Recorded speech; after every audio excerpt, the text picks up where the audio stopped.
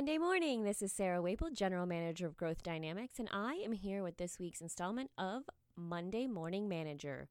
This week's episode, Self-Limiting Beliefs, is essential and so often can be overlooked as you are trying to accomplish your goals.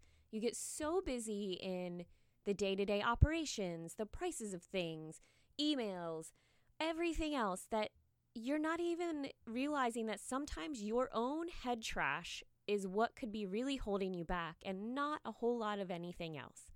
So take that in this week as you listen and see what you can do to remove some of those self-limiting beliefs in your day-to-day life. So without further ado, here we go with this week's episode. Symptoms. Tom was looking at the standings and found his name in the usual spot about 2/3 of the way down. Given the way his clients were behaving lately and the condition of his market, he felt lucky he wasn't closer to the bottom. Hey, at least I'm not a loser, is what he kept telling himself. Sure, his company had launched some new programs to boost production, but he had given up on that quickly when his prospects had convinced him that they still weren't going to buy from him. After all, he was doing everything he could do, and his manager really wasn't helping much.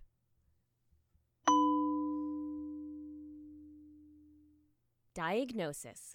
If Tom would take an objective look at himself, he would see that he does not believe in doing the things he has to do to rise up the rankings.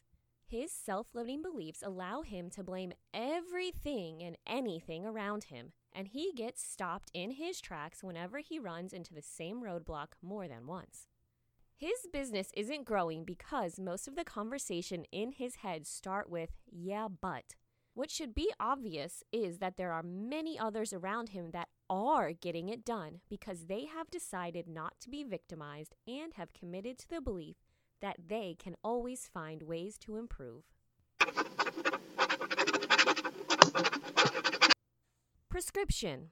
Self-limiting beliefs are also known as head trash or baggage, so it's no wonder that many people don't have the guts to really examine which ones are affecting them the most. Many of these beliefs are like a song or a jingle you hear on the radio that you can't get out of your head.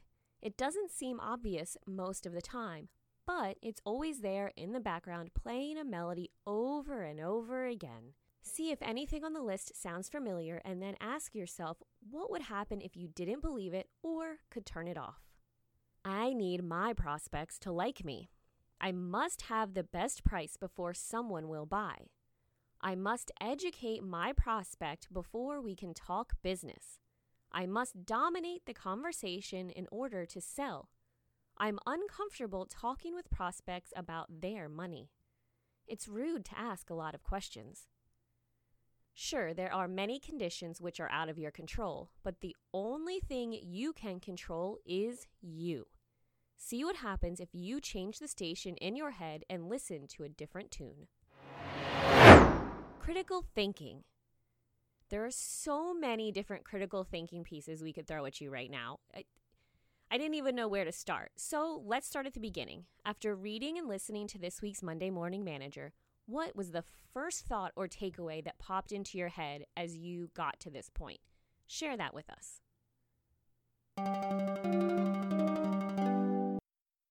The drill. The drill always starts with our final thoughts for the morning. We have 2 quotes. First, every person takes the limits of their own field of vision for the limits of the world. Second, if you accept a limiting belief, then it will become a truth for you.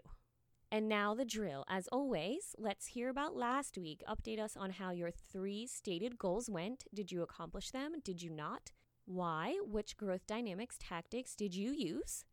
This week, please share your top 3 goals, as always, personal or professional or both, and tell us what growth dynamics tactics you plan to deploy to accomplish your goals. As always, we are here for you. Do not hesitate in scheduling your coaching. Thanks for everybody who's been reaching out to do that. It's always great to have some one-on-one time with all of our clients. Now, go out there and make this week the best one yet.